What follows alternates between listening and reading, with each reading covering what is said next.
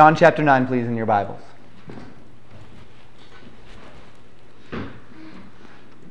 John chapter 9. Title of the sermon this evening is The Paradox of Christianity. I can imagine that Brother Grismore might have had a hard time with that title, sermon title, and perhaps even the points, attempting to find some songs that might apply themselves appropriately. However, as we think about Christianity, and we'll talk about it a little more in a moment, we'll find that, to be quite honest, these paradoxes are everywhere in Christianity. Let's talk about it. You say, well, Pastor, I don't even know what a paradox is. So let's talk about paradoxes for a moment. We'll get a little bit of a baseline for what a paradox is. And then after we figure out what a paradox is, perhaps we can figure out how the Christian life is full of them. Now, a paradox is a statement or a group of statements that leads to a contradiction or a situation which, if true, denies logic or reason. It's a statement or a group of statements that leads to a contradiction or a situation which, if true, denies logic or reason. Now, paradoxes are often used in plays or such to create comical situations. Though they may not actually be true, they still contain truth. Let me give you a few paradoxes. This was a big one when I was in college. The more I learn, the less I know. The more I learn, the less I know. That's a paradox. The more I learn, the less I know. Well, there is some truth to that. You know, the more you learn, the more you read books, the more you realize you really don't know much. The more you learn, the more you realize that the body of knowledge out there is so vast that you could never learn it all. But at the same time, there's an untruth to it too, is there not? Because the more you're learning, the more you are actually knowing. If you're learning things, then you're knowing more than you knew before. So that's a paradox. There's some comical, perhaps sarcastic, perhaps ironic attributes to that statement. Let's think of another paradox.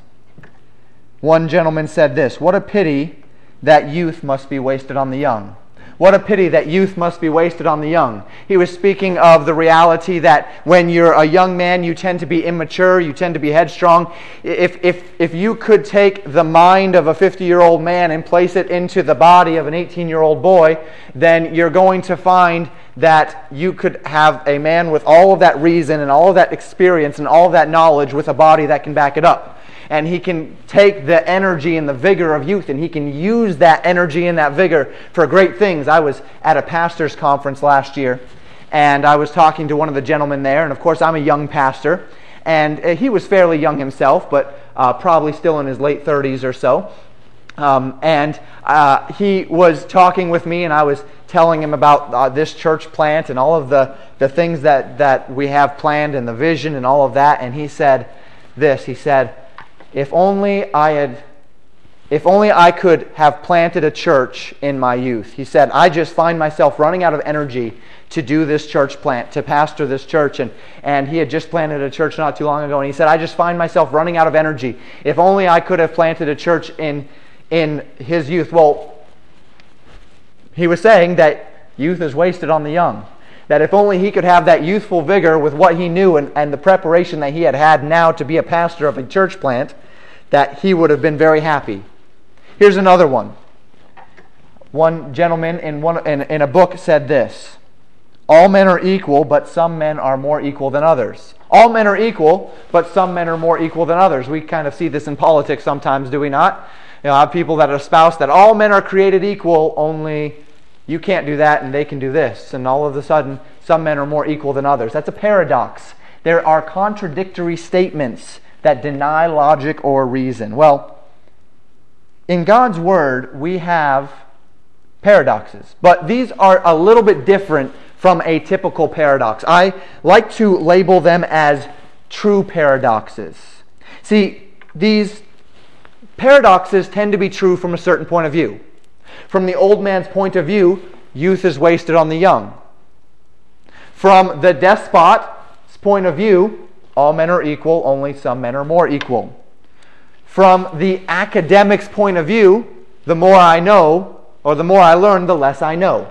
But then when you put that shoe on the other foot and you're the young man, you say, hey, youth isn't wasted on me. I've got plenty of plans. I've got plenty of ideas. There's no waste here. And then in 50 years, he'll realize that his youth was wasted on him being young.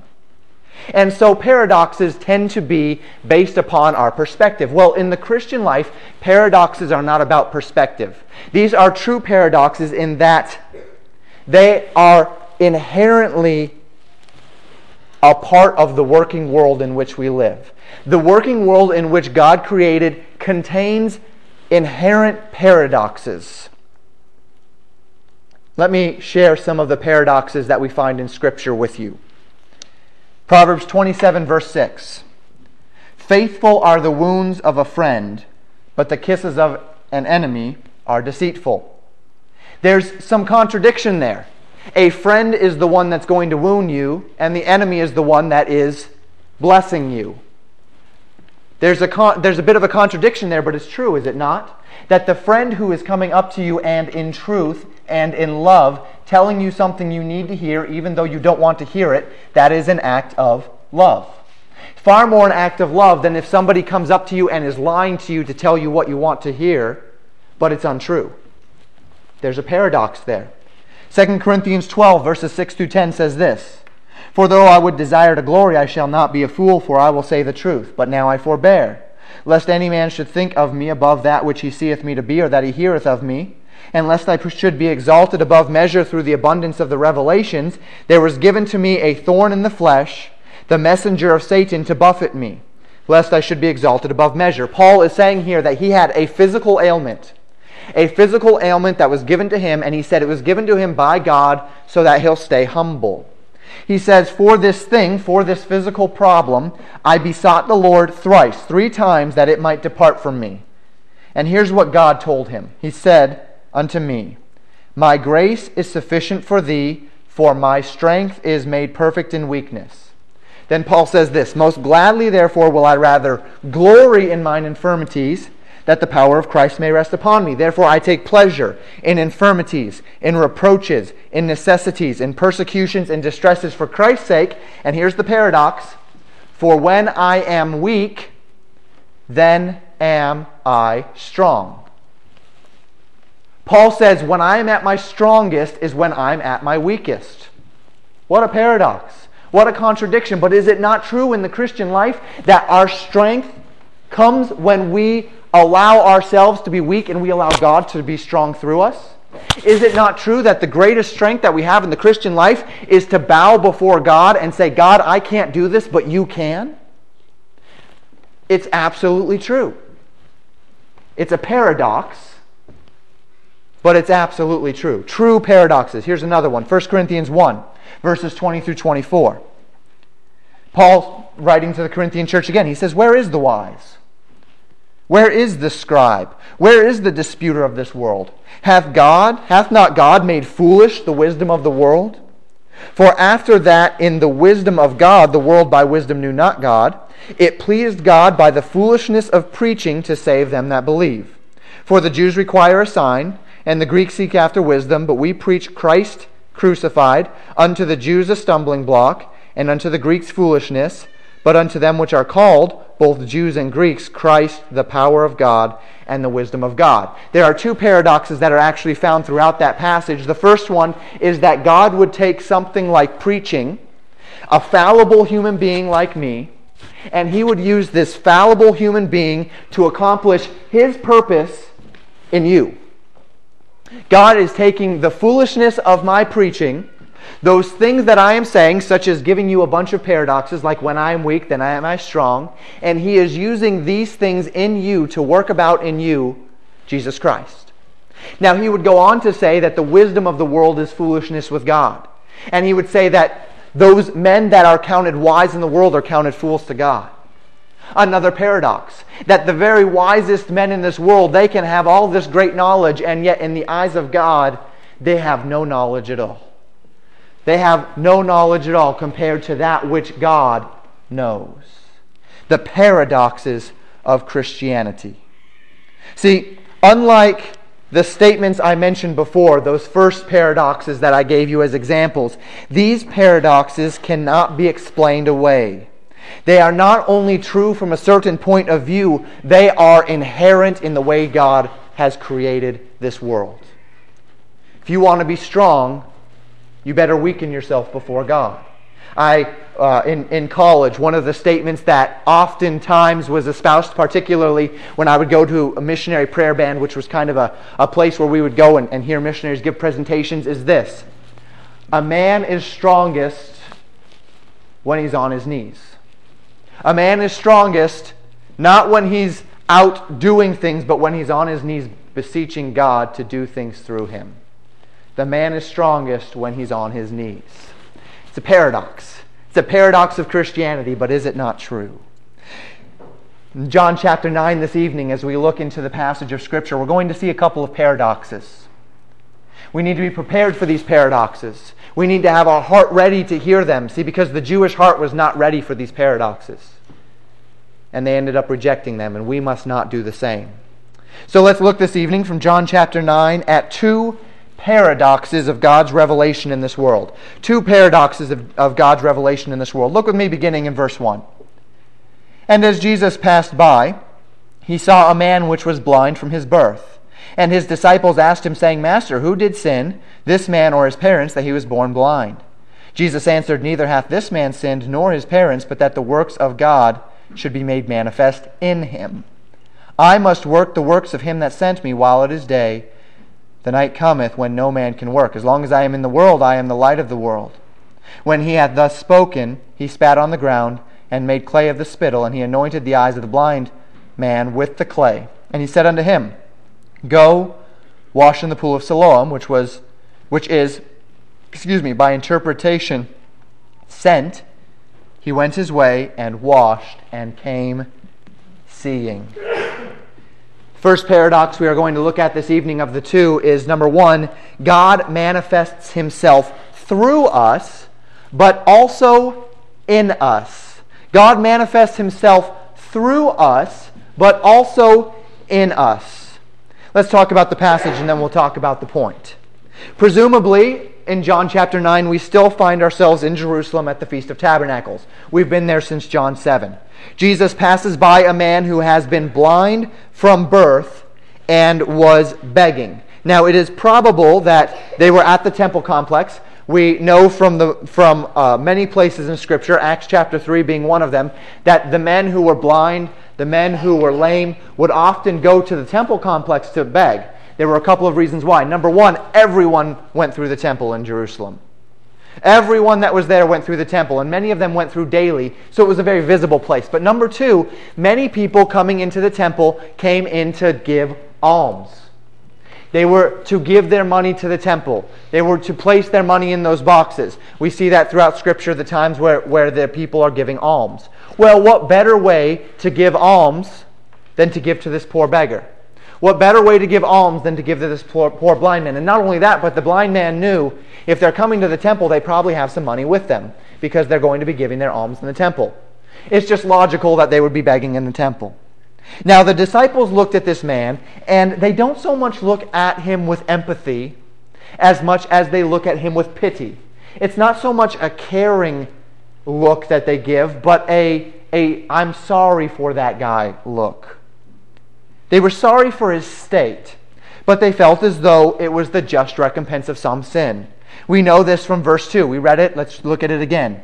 The disciples asked him, saying, Master, who did sin, this man or his parents, that he was born blind? John chapter 9 has brought us face to face with that which we have been learning about for months in the book of Job. Thousands of years after Job was written, the people of Israel are still having trouble with this. They are still compelled to believe that this man's physical ailment, the fact that he was born blind, was somehow connected to either his sin or his parents' sin.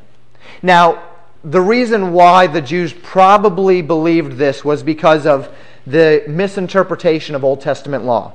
In Exodus 34, verse 7, the law said this, The iniquity of the that God is going to visit the iniquity of the fathers upon the children and upon the children's children unto the third and fourth generation. Have you ever wondered at that statement?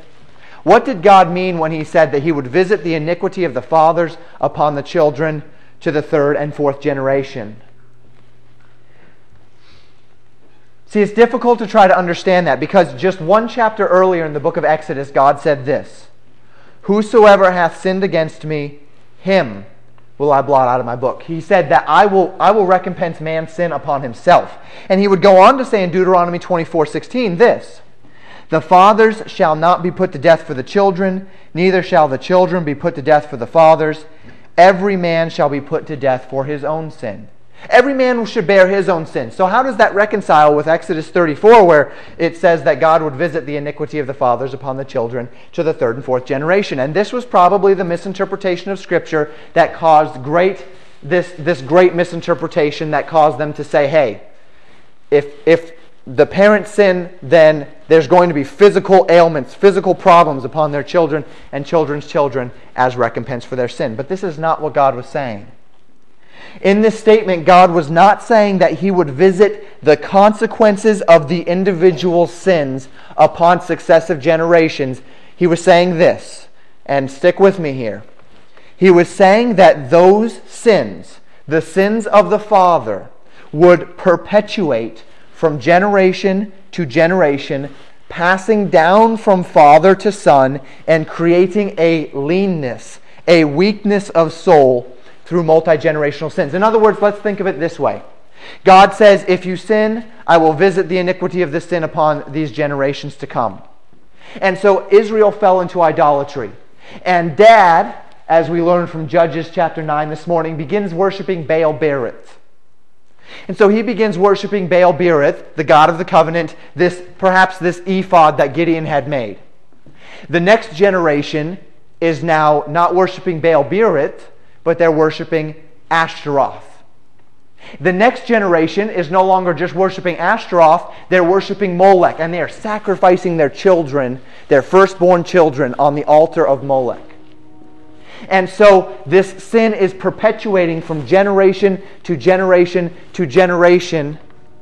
And God is watching that and allowing that sin to perpetuate from generation to generation as a just recompense of these men's sins. So God is not saying, I'm going to cause the child to sin or to be punished for the parent's sin. It's that the parent's sin is going to cause multi-generational sins if there's not something that cuts it off. If there's not repentance. If there's not the father bowing before God and saying, God, forgive me for my sins, and cutting that sin off, then it's going to perpetuate from generation to generation to generation in the hearts of our children, and that sin will be visited. That iniquity will be visited. So there's a misinterpretation of Scripture here, and Jesus Christ makes it very clear that this is a misinterpretation in verse 3. In verses 3 through 5, Jesus confirms that the man was not born blind for some sin of himself or his parents, but he was born blind, and here we go, so that the works of God could be manifest in him. And herein we find our first paradox. God does not exclusively work through us. Oftentimes He will work in us as well. Say, Pastor, what in the world do you mean by that? I'm glad you asked. I'm about to tell you. God works through you when you share the gospel, when you love your neighbor as yourself, when you live sound doctrine before the world. God works through you when you hand out a gospel tract, or when you open your Bible and you show someone something from the Word of God, or when you send an encouraging note to someone that tells them that you've been praying for them, or when you are praying for somebody else. God is working through you.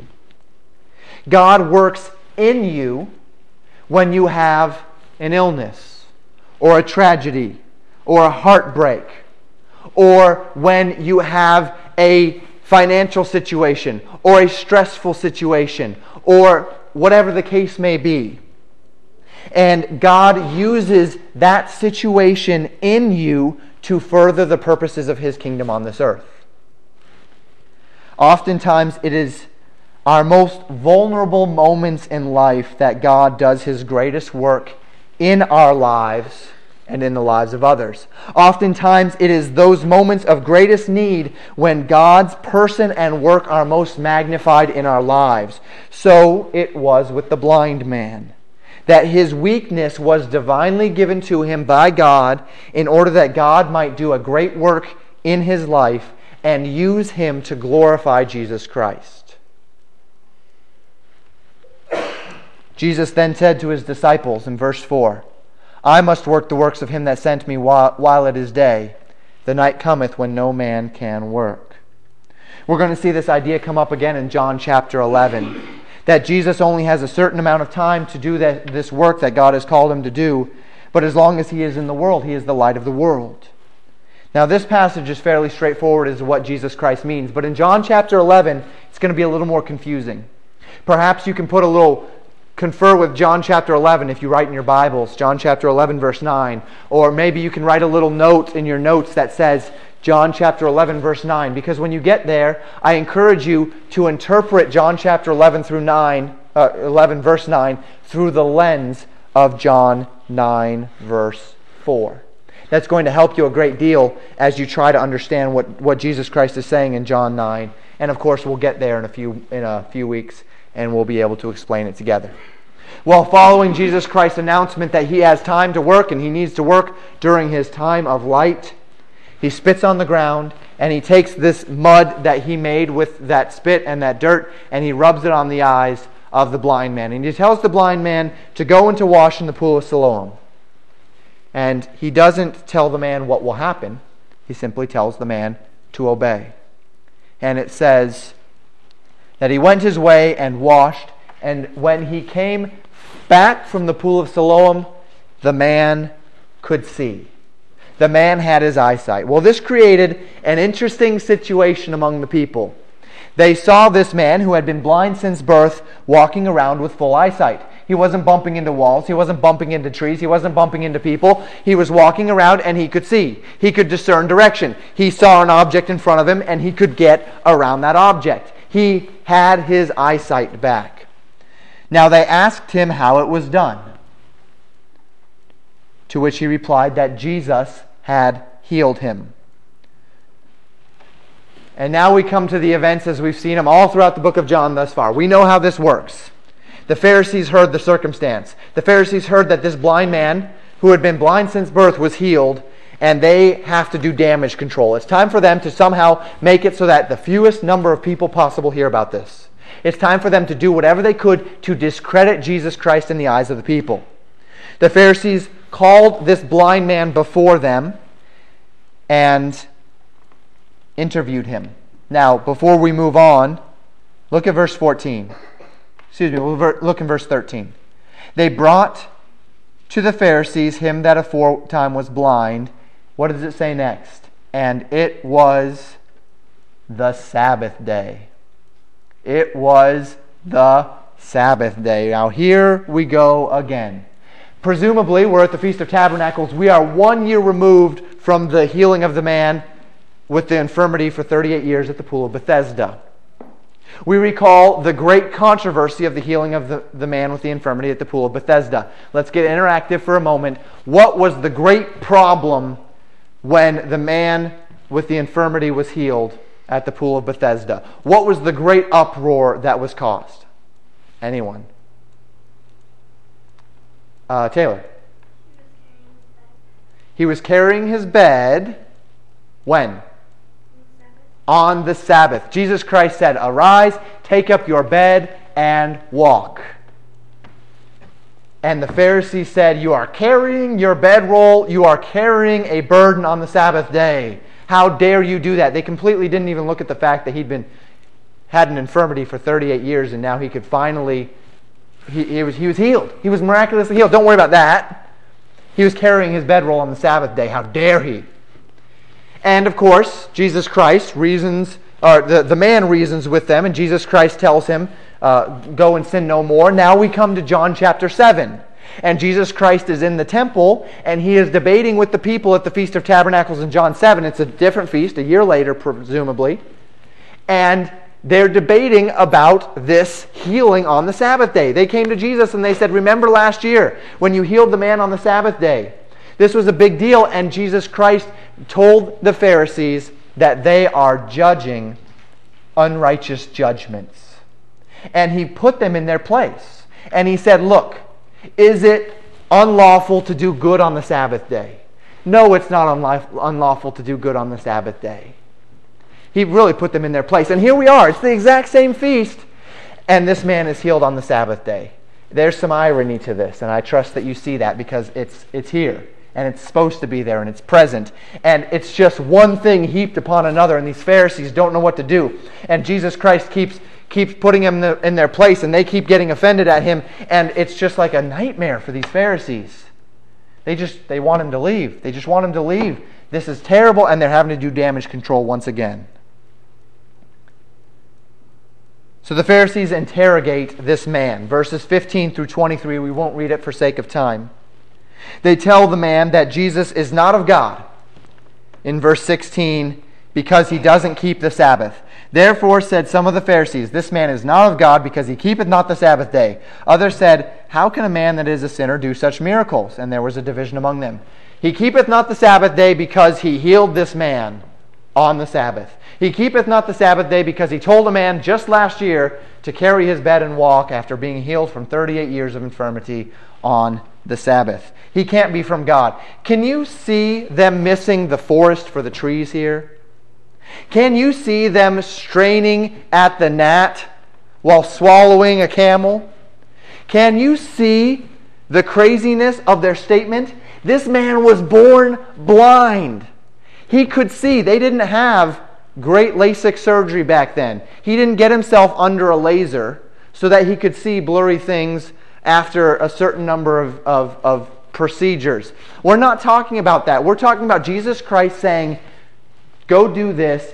The man did it, and he could see. He could see everything. And they don't even regard that. They say he's not of God because he told him to do it on the Sabbath day, and they forgot that he just healed a man of blindness. Way off base here. Way confused.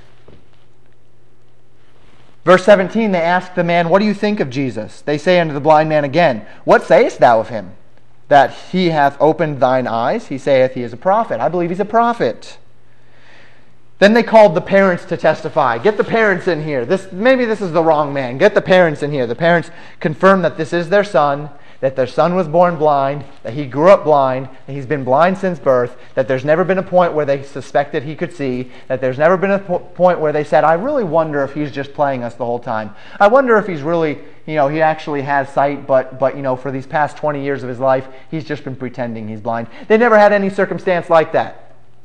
They said, no, this man, he was born blind, he has always been blind. Then the Pharisees continue to ask them questions, and the parents say this. They say, look, he's of age. He's old enough to answer for himself. Please don't ask us questions. Let him answer the questions. They did this because they were afraid of the Pharisees. They knew that the Pharisees were on a witch hunt. It's not their fault their son was just healed from a lifetime of blindness. Don't hunt down us because of something that happened to him. They didn't want to be a part of the Pharisees' witch hunt. So they say, you know what, he's of age, just ask him. Well, the Pharisees do. They turn their eyes back to Jesus, back to the blind man, and they begin asking him again. And this is where we're going to transition to our second point this evening. Our first point, God manifests himself through us, but also in us. See, God was working, he wasn't working through the blind man yet, he will, but he was working in the blind man. He used the blind man's circumstances outside of the blind man's control to glorify God. God does this in our lives sometimes. The second paradox we see this evening is this. God opens the eyes of the blind and blinds the eyes of the seeing. God opens the eyes of the blind and blinds the eyes of the seeing. Verses 24 through 41. Now, following the testimony of the man's parents, they again turn to the man himself. And they ask him to give God the praise by denouncing Jesus Christ. Notice his response in verse 25. He answered and said, whether he be a sinner or no, I know not. One thing I know, that whereas I was blind, now I see.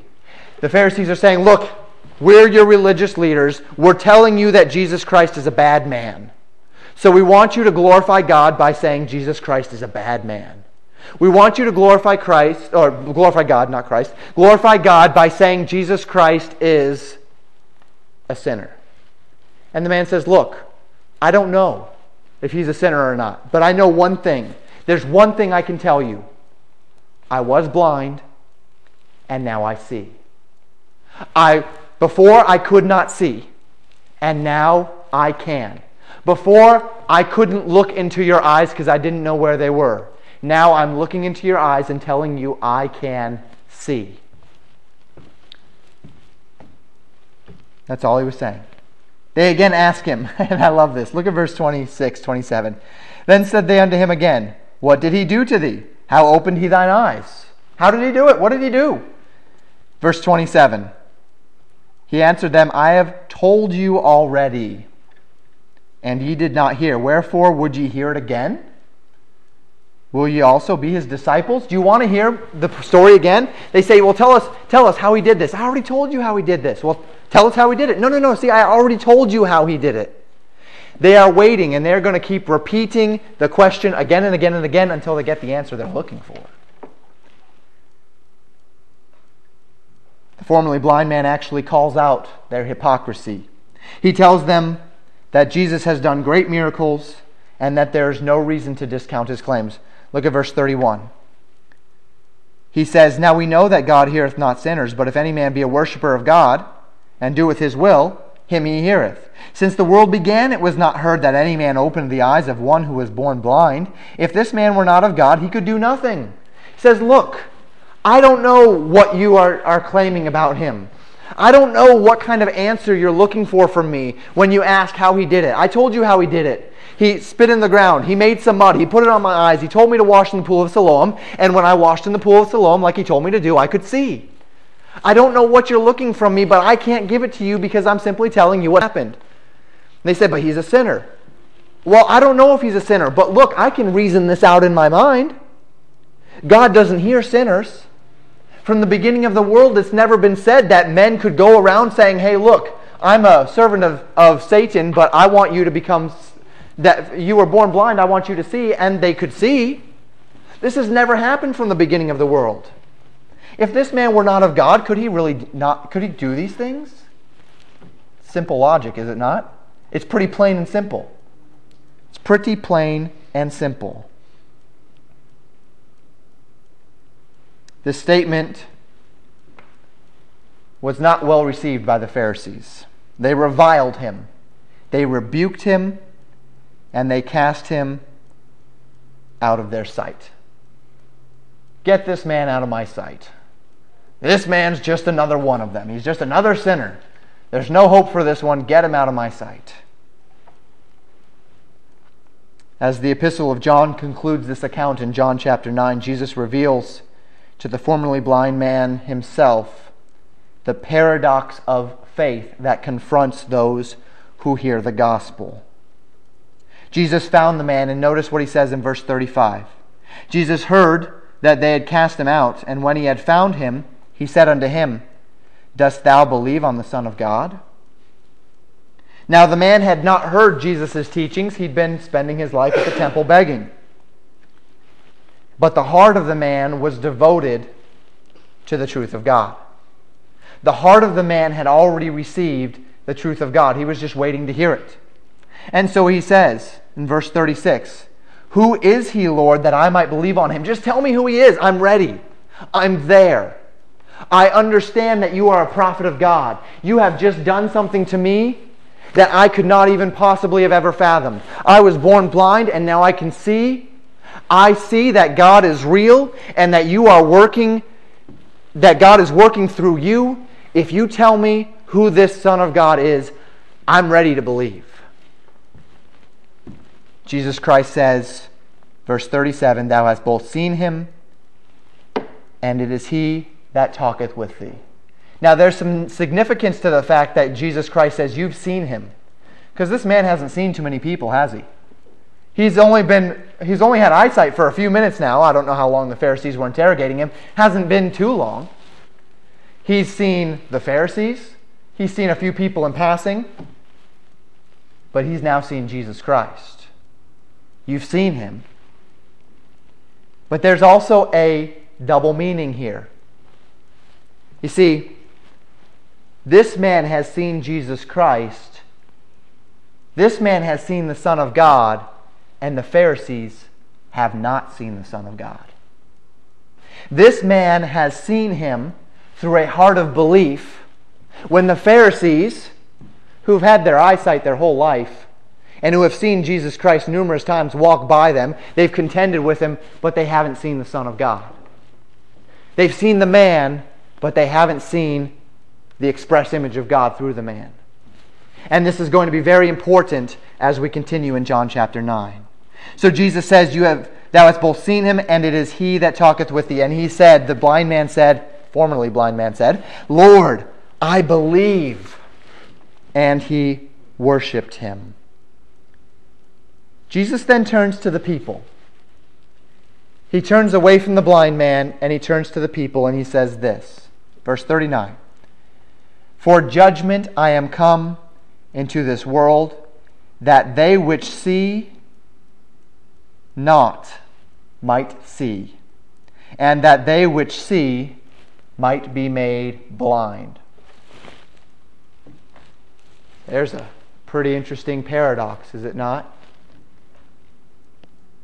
I am come into this world that they which see not might see, and that they which see might be made blind. He continues, and some of the Pharisees which were with him heard these words, and said unto him, Are we blind also?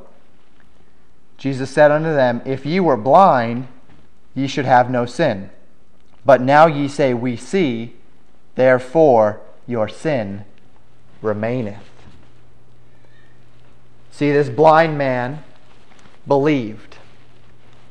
So Jesus Christ said, You see the Son of God, and he is standing before you. And what did the man say? He confirmed what was in his heart with his lips. I believe.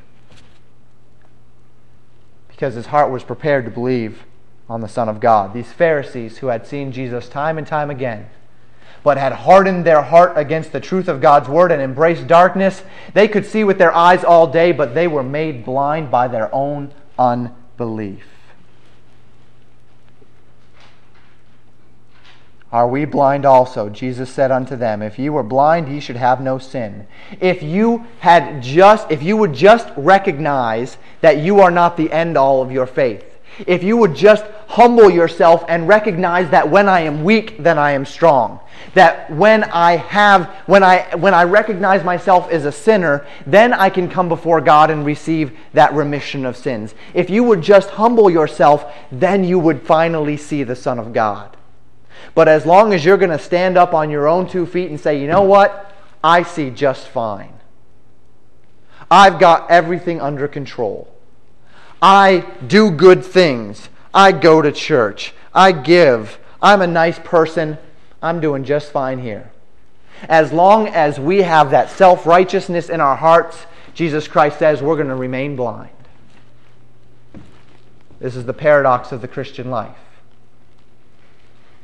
If you want to see, you need to be blind.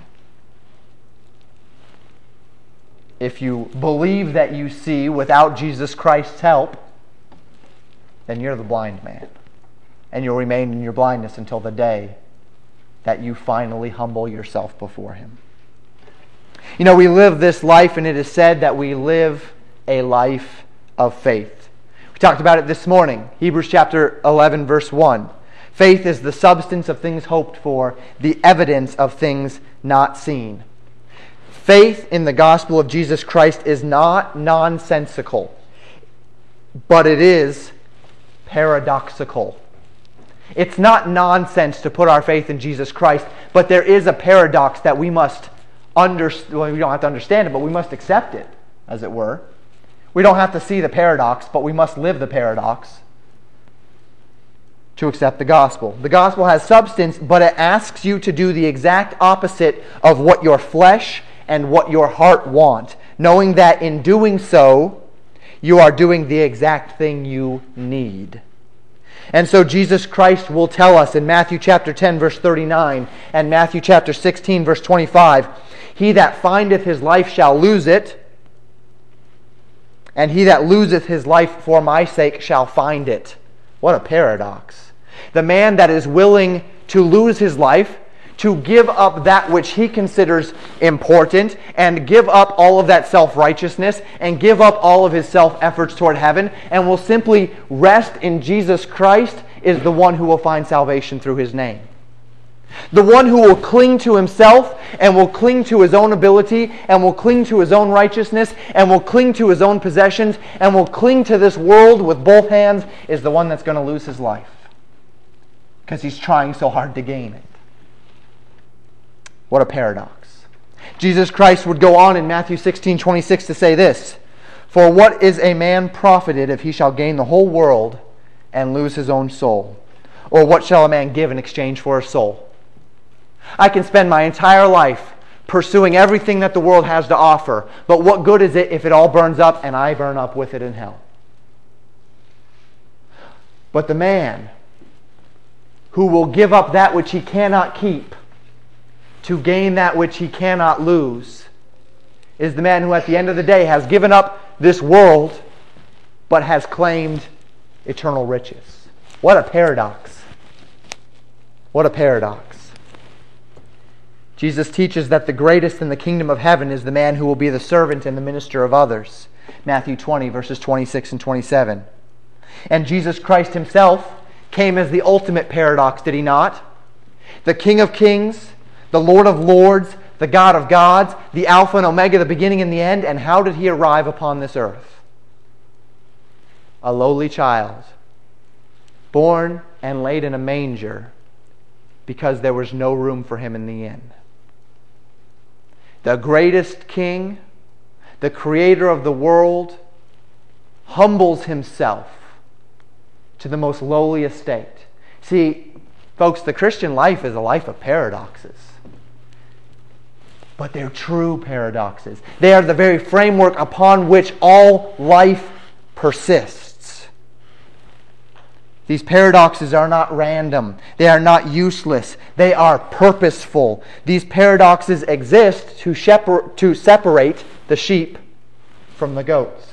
These paradoxes exist to separate those who would humble themselves before God and those who will live in self-righteousness. The man who tries to come to Jesus Christ on his own terms will have no problem doing so until the day he comes face to face with the paradox of the gospel. The rich man comes to Jesus Christ and he says, "Jesus, I have kept the law from my youth. What more must I do to obtain the kingdom of heaven? I've done everything. I've kept the 10 Commandments. I've gone through the checklist. I've done all of these things. I'm a good person. I've attained the best I believe I can do in righteousness. What more must I do?" Jesus Christ said, "Sell everything you have, give it to the poor, and follow me. Lose the world and gain me." Now, He wasn't telling him that every Christian has to live in poverty. That's not what Jesus Christ was saying. He was presenting the paradox of the gospel. That the man who will humble himself before God is the man who will be exalted. That the man who exalts himself in his own eyes is the man who will be abased. It's the paradox of the gospel. So Jesus states in verse 39 that the only ones who will see are those who are blind. May I interpret this for you?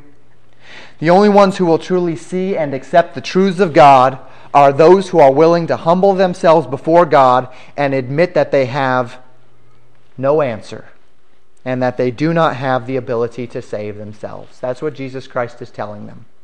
He says, your sins persist, your sins remain because you refuse to see the solution. You have blinded yourself to Jesus Christ. As we meditate upon these truths, I'd like to ask some questions as we close. We who are believers in this room often see how God works through us, but we sometimes falter when God works in us. That health problem, that job situation, your past life, the failures of your past, the ways in which you've goofed up, whatever it might be, We want God to work through us, but can we not see how these circumstances that have been brought about in our lives allow God to work in us? Can you not see how those months without a job redounded to the glory of God, as even though you didn't have a job, God provided for you? How much glory did God get in your life because you didn't have a job and yet you had everything that you needed? Can you not see how your past life of sin is God working in you as those who now see your life living, serving God is such a change? Can you not see how God has been glorified in you through that past life? Can you not see how that illness, as you justified God in your circumstances, as you allowed God to be glorified, as you showed God's goodness in your life, even in the midst of physical suffering, was an opportunity for God to be glorified in you? As people looked at you and they said, wow, what a God who could give a person such joy in the midst of such difficulty. The work of God made manifest not just through you, but in you. Second question. This paradox of the Christian life. This would be for perhaps those in this room who are not believers. You know, there are many theories out there as to how a person can go to heaven, go to church, do good works, give,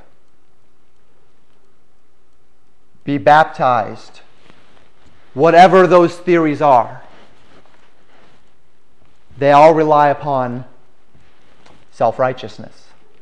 They all rely upon me doing something to be saved. Jesus Christ teaches something very different as He gives the gospel in John chapter 9. He says if you would desire to be saved, you need to become blind. You need to recognize that there is nothing you can do. You need to recognize that you are a sinner, that you are not perfect, that you are not good, that there is none good but God, that you are a sinner, and that sin has put you on the path to hell. Then you need to recognize in your blindness, as you humble yourself, that there is a solution, and that solution is not in yourself. It's not in something you do. It's not in some work that you work up in yourself. It's a work of God. You recognize the need. You recognize the solution. Well, there's one more thing you need to do. You need to appropriate that solution to yourself. You need to say, as the blind man did in this passage, the formerly blind man, I believe. As Jesus Christ confronts you with the gospel of Jesus Christ, as the Holy Spirit convicts you, and you get to the point where you'd say, God, just show me what I need to do and I will believe. And He says, that's it. Believe on the Lord Jesus Christ and thou shalt be saved.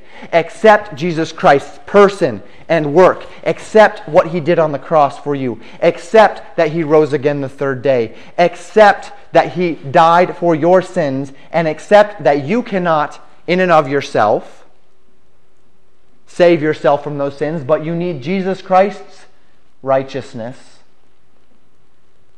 Then you'll see. That's the day that you are in the place where you can then be saved. So how are you doing living out the paradox of the gospel in your life? Do you see your weakness as an opportunity for God to be strong? Or do you demand control, forcing your way through situations that ought to be left to God? Have you lost your life to God, yielding the rights of your possessions, your family, your friends, your comfort? Or do you selfishly cling to those things, refusing to yield them to God? See, the Christian life is a life of paradoxes. But it's paradoxes with purpose. And that purpose is so that as we yield ourselves to them, God can receive the glory for what is happening through us. When we say that the Christian life is a life of faith, This is what we mean. That we are expected to live life in such a way that we trust the Word of God above what we see with our eyes. That we live in such a way that the treasure which we are building for eternity means everything to us, and the treasures of this life mean nothing to us. That we live in such a manner that when people see us, they see men and women who are wholly reliant upon the Word of God as our source of instruction and guidance for every facet of our lives. That's the paradox of Christianity. Let's